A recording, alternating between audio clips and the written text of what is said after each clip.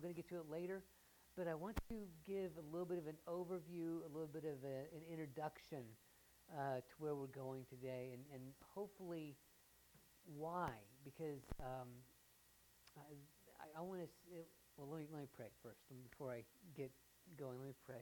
Lord, thank you so much. Lord, thank you for your gospel.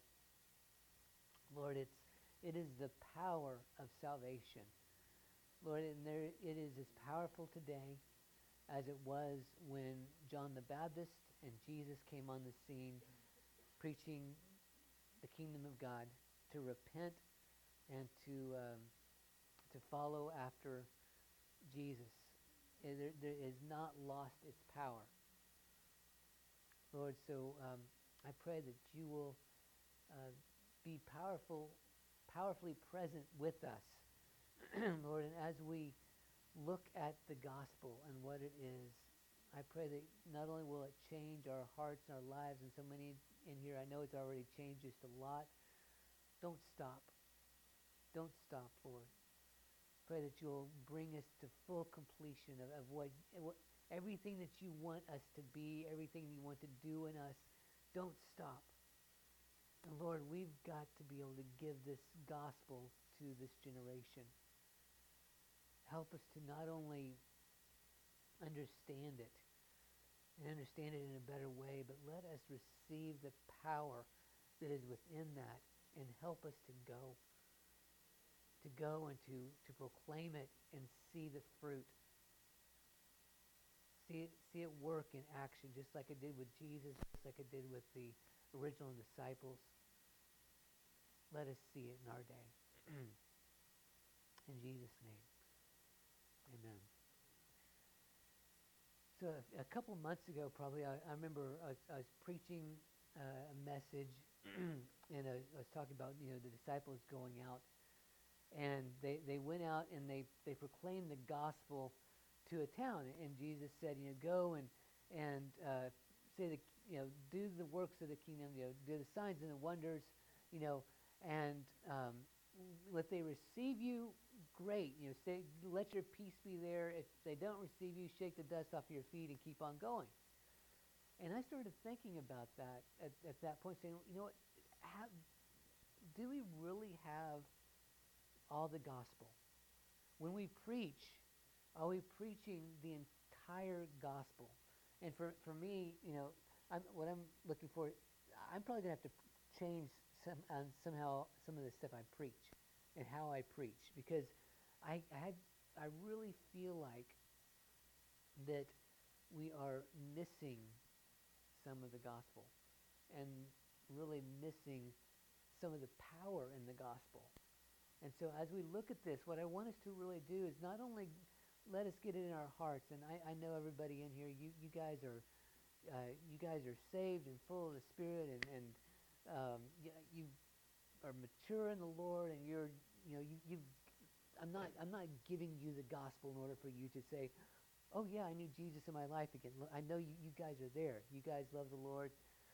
But what I want us to do is experience this again and let it be in our hearts and on our lips so that we can go out there to people who don't have the gospel, and we can give the same powerful gospel that Jesus and the disciples gave. Most of you all know who Charles Simpson is. Some of you all may have met him. I never did. But there's a guy who kind of ran around with him, Ern Baxter. Maybe you know his name. I believe it was Brother Ern who said, if you preach the kingdom, you'll get the church. If you preach the kingdom, you'll get the church. And that's what the gospel of the kingdom is, what Jesus preached. And what did you get? You got the church.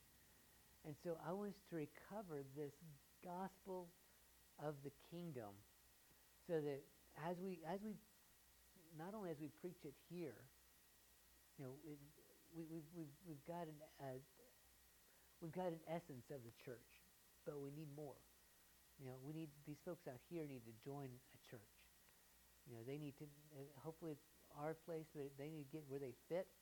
And I'm sure a lot will be here, some will be over at Johnson, some will be chaplain or, but they need the gospel of the kingdom to change their heart and their mind, and we need the church to be established here in Wyndham.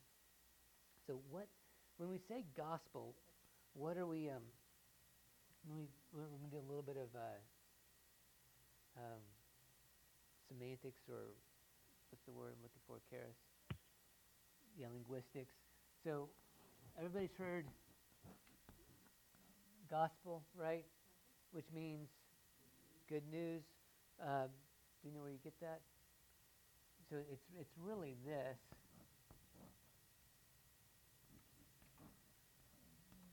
Don't don't be thinking of what this actually would be in our English. Um, it is help. You might have to tell me. It's goad spell. Okay, it's really it's a really good um, translation for the Greek. It's good. Okay, and this is story or news, and that's from the Old English.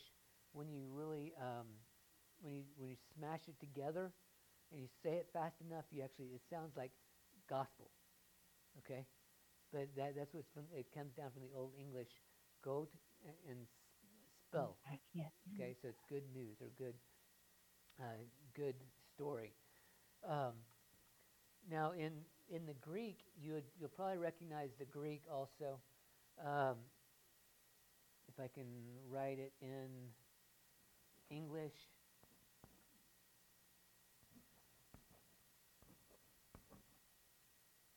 I can't hear it.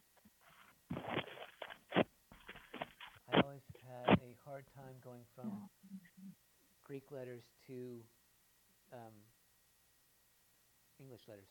So this is this is the Greek for gospel. It actually is. If you think about this as a U, all right, instead of I'm not what does it gonna. look like? Evangelist, evangelize, right? That's what we get. But the prefix "u" is what? We have the prefix "u" in English. Good, right? Thank you, Carolyn. What we have, like a eulogy, right? You're supposed to have good words about somebody, right? Eulogy. You might have euphony, which is what? Good sound.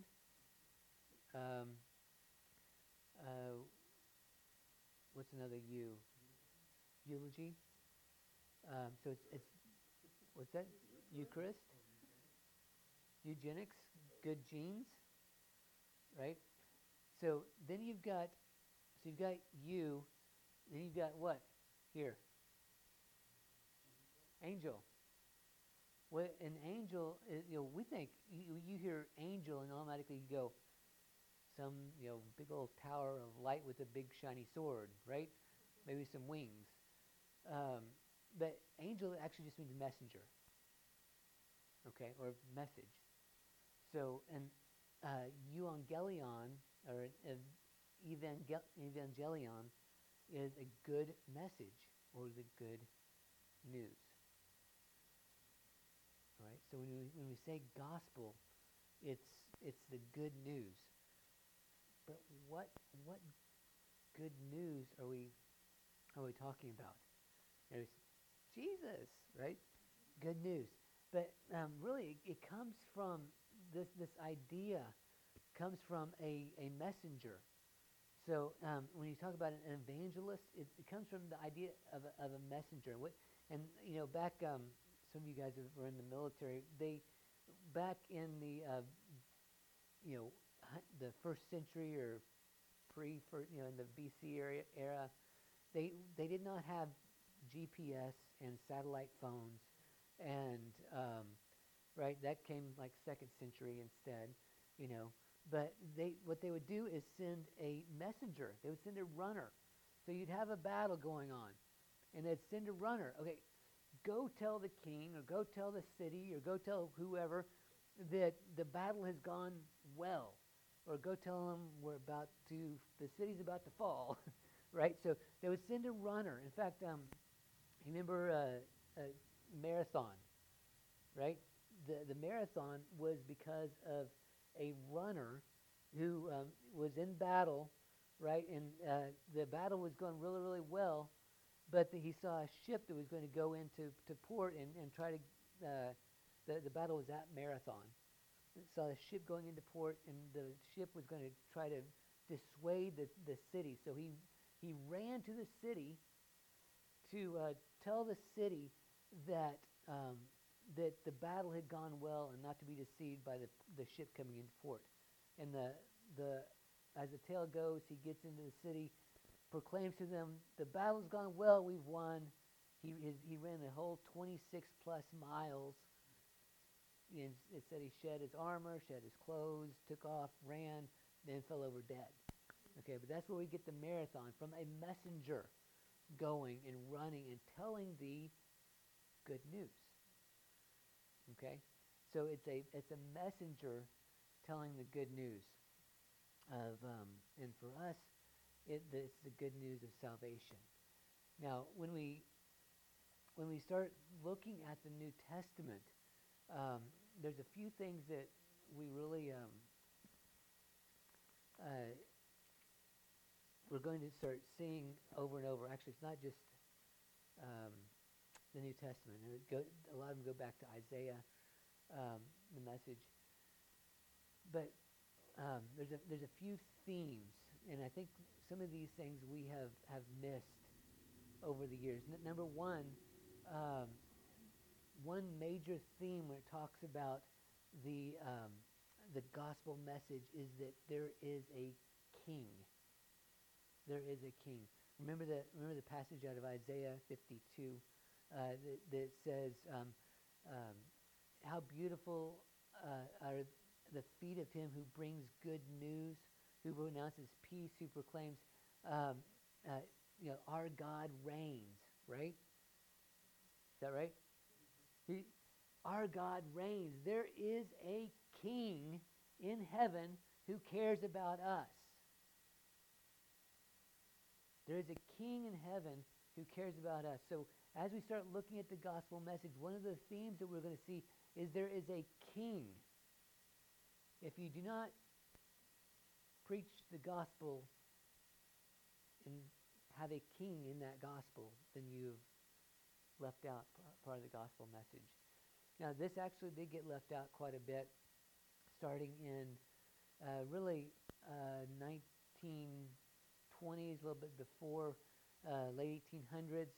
A guy by the name of J.N. Darby came up with this dispensational hermeneutic, the way to look at the Bible in a series of dispensations. Darby, and then popularized by C.I. Scofield in a Scofield Reference Bible starting in the 1920s, took out the kingship.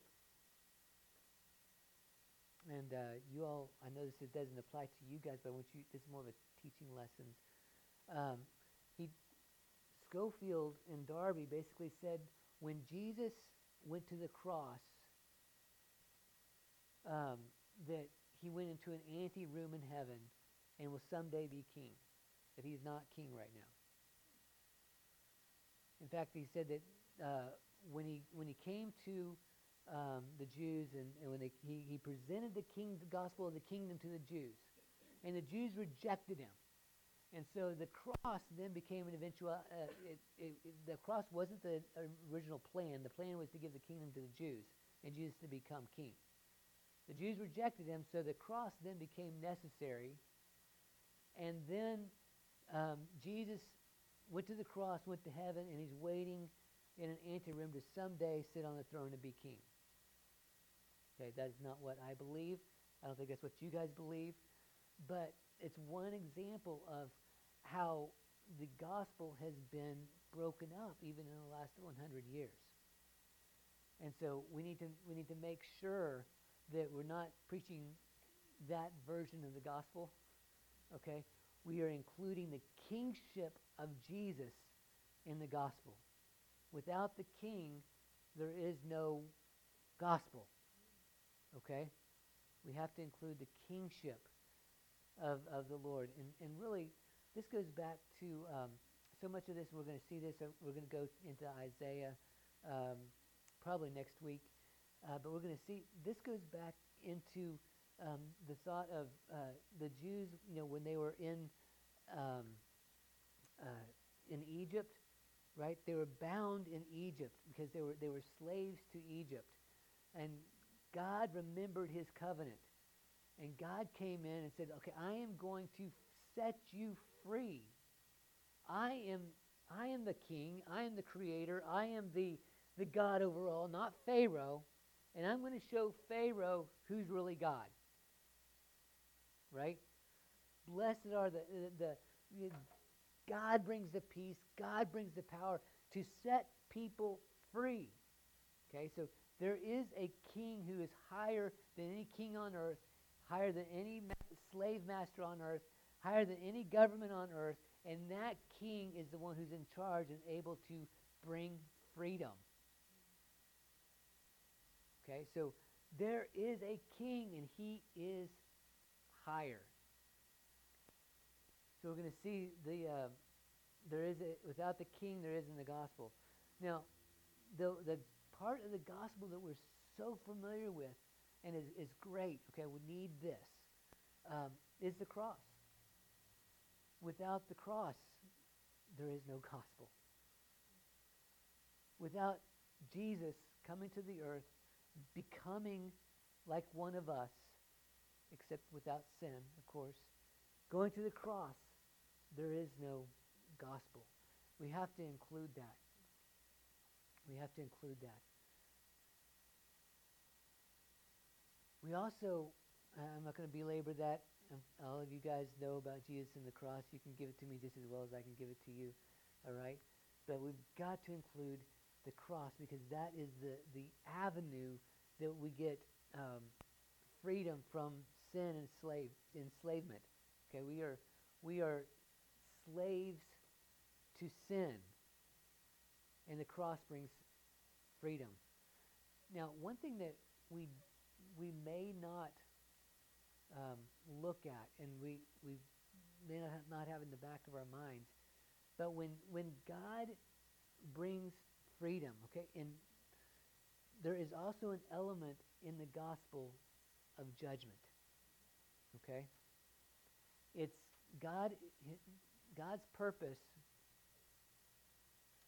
This is God's overall purpose.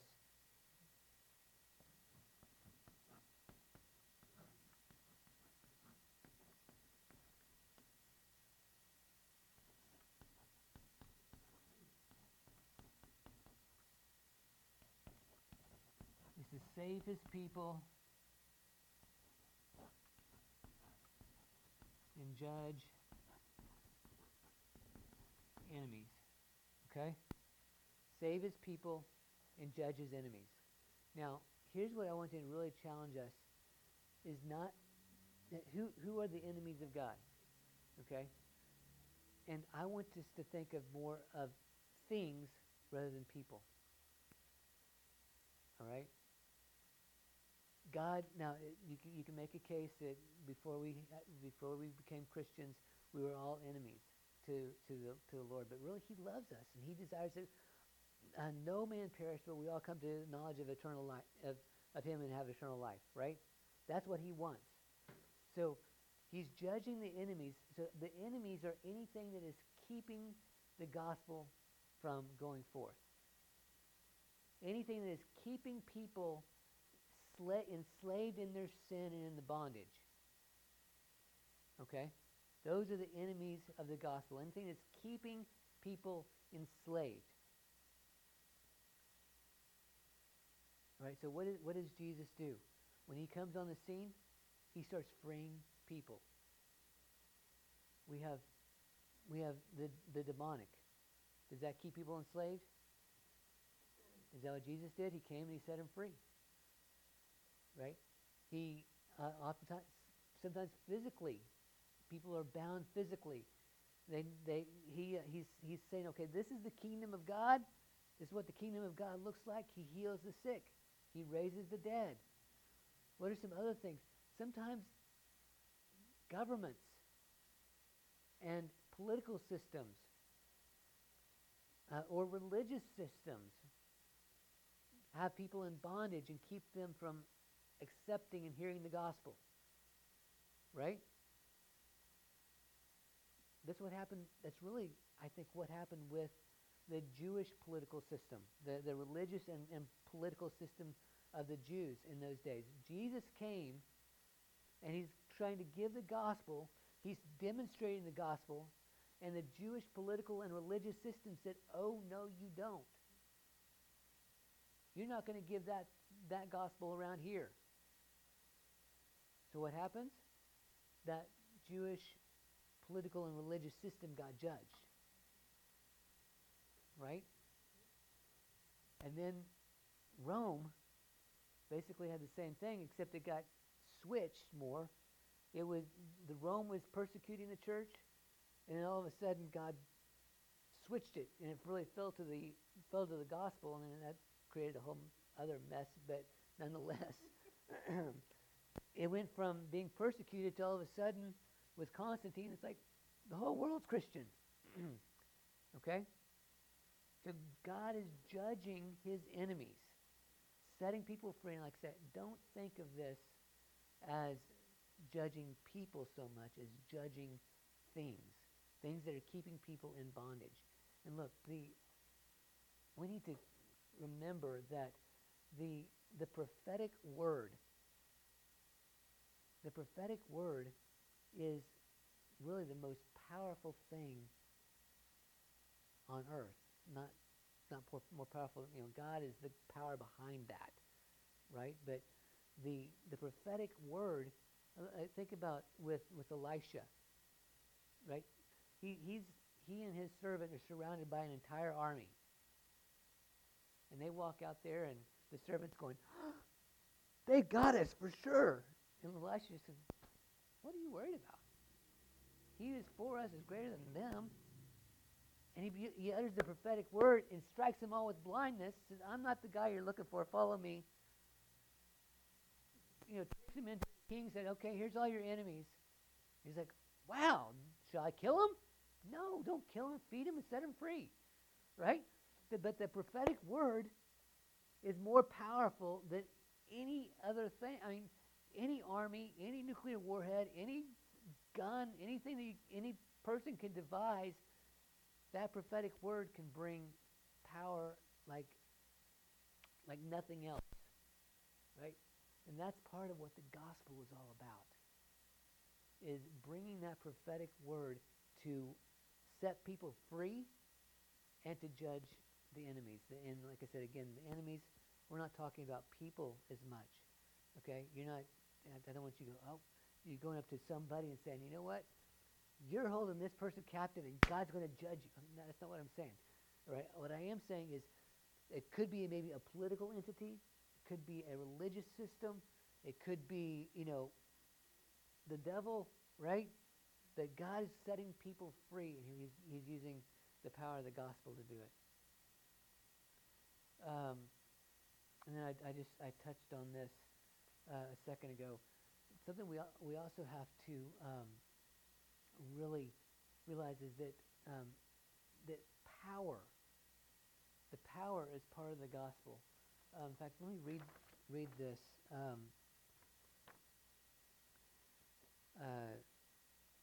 This is from the Theological Dictionary of the New Testament. It says, the gospel is not just speaking and preaching, it's proclamation with full authority and power. Signs and wonders accompany the evangelical message. They belong together, for the word is powerful and effective. The proclamation of the age of grace of the rule of God creates a healthy state in every respect. Bodily disorders are healed and man's relation to God is set right. By the way, this is not a charismatic book that I'm reading. This is it's a German diction. It's been translated into English, but it's a German high-level theological dictionary of Greek words. Okay, so this guy,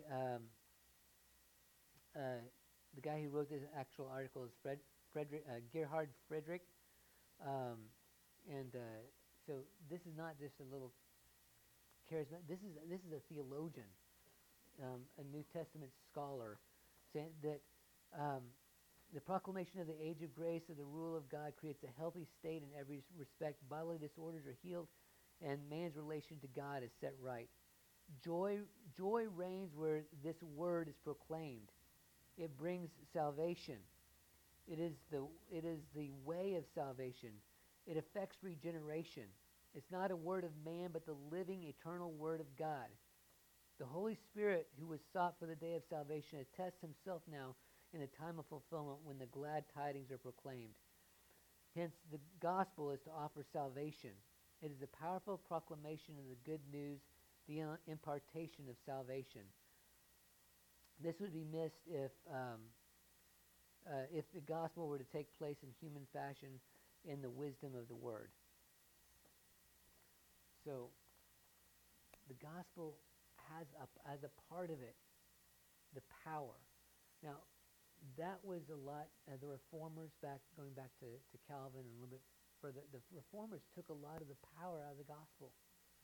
They, there's a saying, if you want to understand any man or movement, you have to understand what they're reacting against. So a lot of the reformers, of course, they were reacting against the Catholic Church. The Catholic Church never lost the idea of the power of the gospel. Now, there was a few things in the Catholic Church that the reformers were saying, well, that's a little bit too mystical. I don't know that that's true. But they kind of threw the baby out with the bathwater and said, well, so the power's gone too.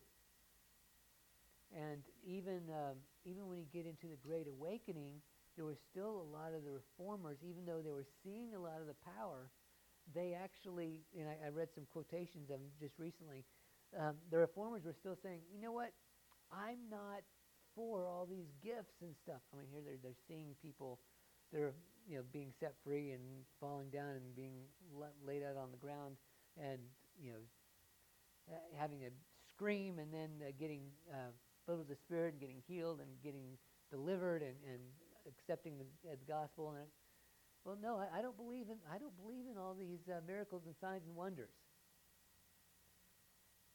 That came from the reformers, and also back to J.N. Darby and the dispensationalists. That was one of the tenets of Darbyism, was that all the gifts of the Spirit were for another day. They weren't for our day at all. They're for like a millennium time when Jesus reigns, and then the Jews would have the gifts of the Spirit later on. Okay? We lost a lot of that in the gospel. But without the power of the gospel, the gospel and the power, they go hand in hand. Right? So those are some of the things that we're going to see as we start looking at the gospel message. What is it, and how do we recover this? Because we've got to have all of these. We've got to have the idea that Jesus is the King. He's come to set people free. Yes, he's come to set people free through the cross, but God is also judging his enemies when he's doing so. Right? If there's something that is hindering the gospel from going forth, that needs to be judged. God will take care of that. The power comes. Oh, and one last thing I've forgotten there. In the essence of the gospel, remember, it's about a messenger going out, right? It's about going. It's about going. We all must be messengers of the gospel. We all have to go. And I really, I think that it's something something I'm going to say I don't do enough. We've got to get out beyond our comfort zone. We've got to get out and, one thing that they do at ORU, something that Oral Roberts coined years ago, was going into every man's world. So you can be a missionary teacher. right? You become a teacher, so what do? You go into the school system, and you're a missionary to the school system, or you're a missionary lawyer. You go into the legal system. You're a missionary in the medical field, right? But I think there's an essence that we've got to go out, and I think we've got to get further out. We've got, when you look at the New Testament, they went. Not everybody can go. Not everybody can be a missionary and leave everything and go somewhere else. But we've got to get out and share the gospel. We've got to have we've got to have more opportunities. I got to find some other opportunities that we can actually get out and share. But we've all got to get the message and get out and share that gospel message. So let's look really quickly in Matthew chapter 4.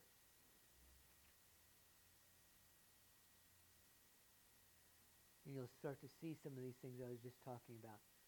Okay, Matthew 4. This is the first instance in the Gospels, right, of the term here. So verse 23. Jesus was going throughout all Galilee. Did you get that? Mm-hmm. Jesus was going throughout all Galilee, teaching in their synagogues and proclaiming the gospel of the what? Kingdom. He was proclaiming the gospel of the kingdom. If there is a kingdom, there must be, in essence, a king, right?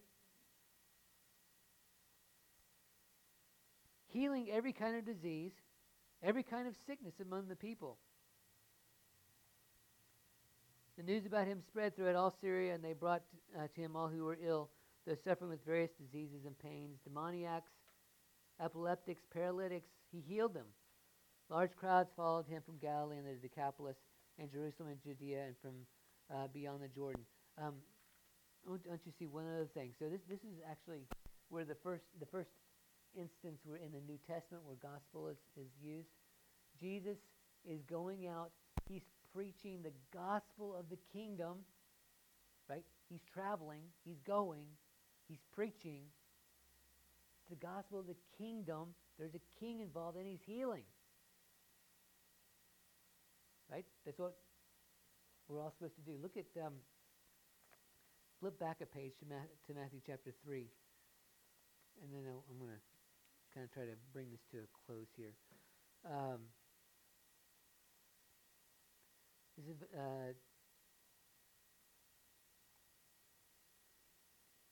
let's look at verse 11. This is John the Baptist. Okay. As for me, I baptize you with water for repentance. But he who is coming after me is mightier than I, and I am not fit to remove his sandals. He will baptize you with the Holy Spirit and fire. His winnowing fork is in his hand, and he will thoroughly clear the threshing floor. He will gather his wheat into the barn, but he will burn up the chaff with unquenchable fire. You see that? So there's this, again, in this message, it's God is coming to rescue his people and judge his enemies. He's coming to rescue his people. He's going to harvest his people. He's going to put them in the barn. He's going to take them to himself. And the rest of them he's going to judge. And look, we've got to get back, and I'm telling myself too, we've got to get back to preaching a gospel where there is a hell.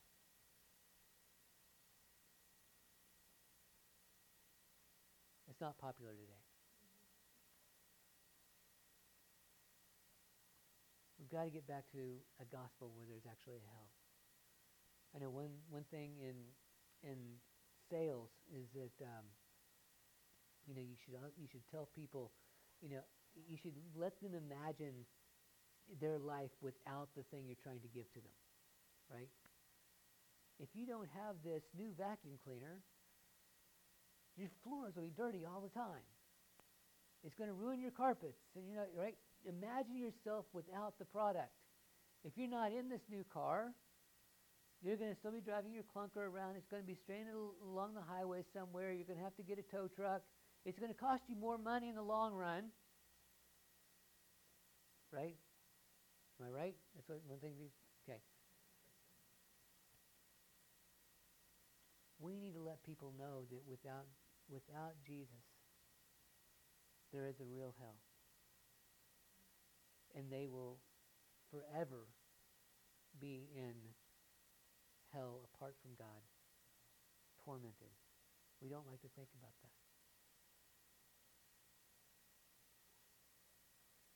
We like to, especially this day and age, and this is where we've lost part of the gospel again, we like to give them just the positives. This is what Jesus can do for you, which is true. He'll give you peace. Does he? Yes. He'll give you hope. Yes. He'll give you grace. Yes. He'll forgive your sins. Yes. And all that's great. People don't like to hear about hell. But we have to come back to the point of saying, without Christ, there is a hell, and you'll be forever in it. And that's hard. It's really hard. When you look at what happened, like with the Great Awakening, that's what a lot of the messages were. Look at Jonathan Edwards, Sinners in the Hands of an Angry God. You are like a little spider being held by just the edge of the spider web over a flame. And one little thing and you're going to fall in. And it breaks people. And we need to use that correctly. We need to use it in the right way. But we have to come back to the point of giving a gospel where heaven and hell are both real. Because if we don't, we have shortchanged the gospel. We are giving a different gospel. Maybe I should say an incomplete gospel. Because we have parts of it. But we've got to give the full thing. And I believe if we do, when we start giving the full gospel message, everything that this entails, then we're going to see the same results. We've got to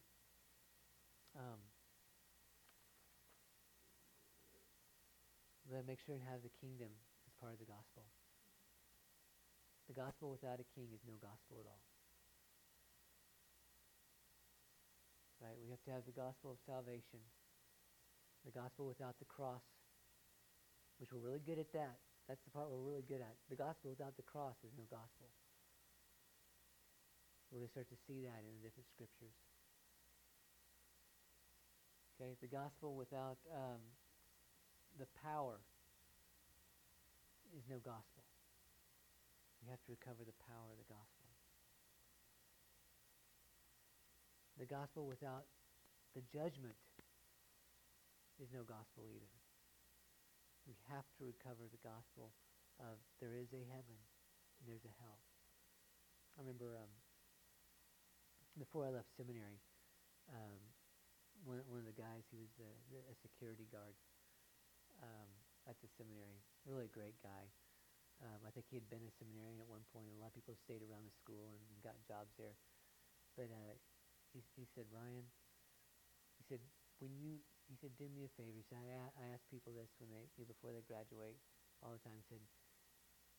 He said, give at least one sermon a year on heaven. He said, we need the hope. We need to hear it. They give at least one sermon a year on hell because we need to stay away from it. I haven't really stuck to that, but we need that. We need to hear about heaven. We need to hear about the hope. We also need to hear that there is a hell, and we've got to stay away.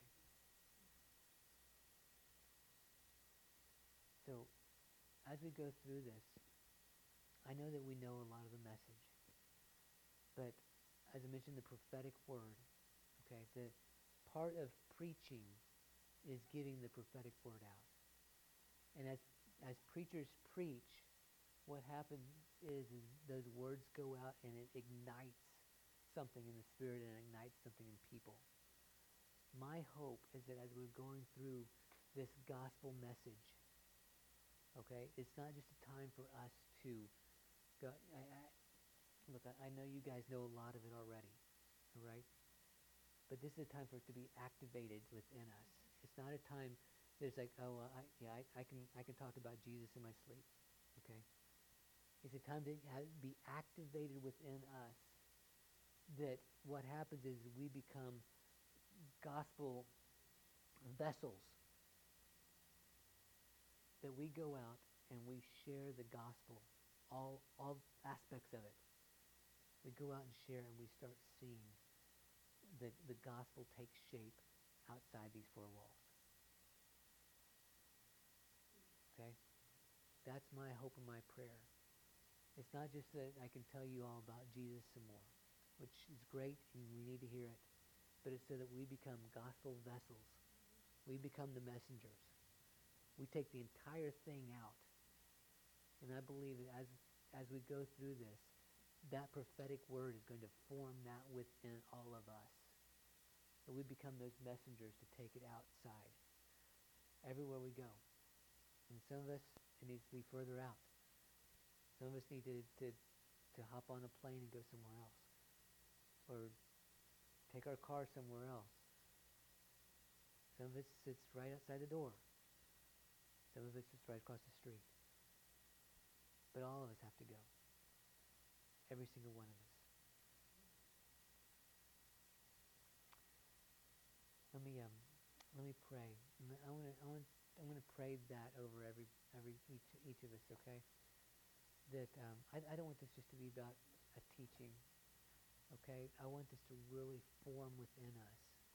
And please start expecting that as we go through this gospel series, that what's going to happen is it's going to start forming in us. God's going to open doors for us, and that we will start giving the entire message of the gospel, and we're going to see that power come alongside for us to see lives changed, and result, cities changed. How did a city change? One person at a time. Okay? So please receive this. Lord, I thank you for the gospel, the good news of salvation. And Lord, I pray right now, as I just gave an introduction of what we're going to see, Lord, I pray that you'll begin to start to let there be a seed planted in each person here. A gospel seed with every one of these things that we just talked about. A seed of the kingdom, a seed of the power, a seed of the going and the preaching. And the Lord, let that seed, that pure gospel seed right now be put into every person in this room, those who are online. Lord, I pray that it'll start to take shape and start to be formed. As we go through this, I pray for tremendous fruit. The fruit of the kingdom coming up, and fruit so big and so luscious that as we walk down the street, people are going to say, I want that fruit. I don't know what it is, but I want it. Send us. Lord, I pray that you'll start to place in each person here where they're supposed to go. Whether that's close, very, very close, or whether that's thousands of miles from here. Let it begin to take shape in each person here where they're supposed to go, where they're supposed to be sent.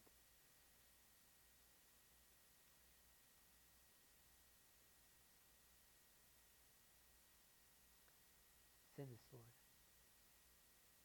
Let that be part of that seed.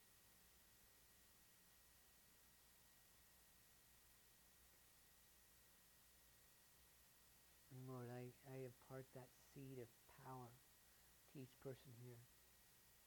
As we talked about receiving in the last number of weeks, receive now. This is the word of the Lord. Receive now the power of the gospel. That each person here will receive the power to go out and to see lives changed, to see the sick healed, to see deliverance, to see hope restored, to see people set free from every sort of demonic oppression. Receive now the power of the gospel.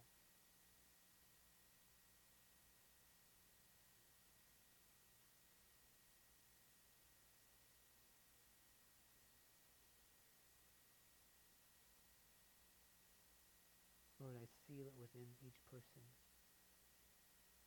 I seal it in them by the name of Jesus and by the Holy Spirit. Lord, I place the seal of the Lord Jesus upon them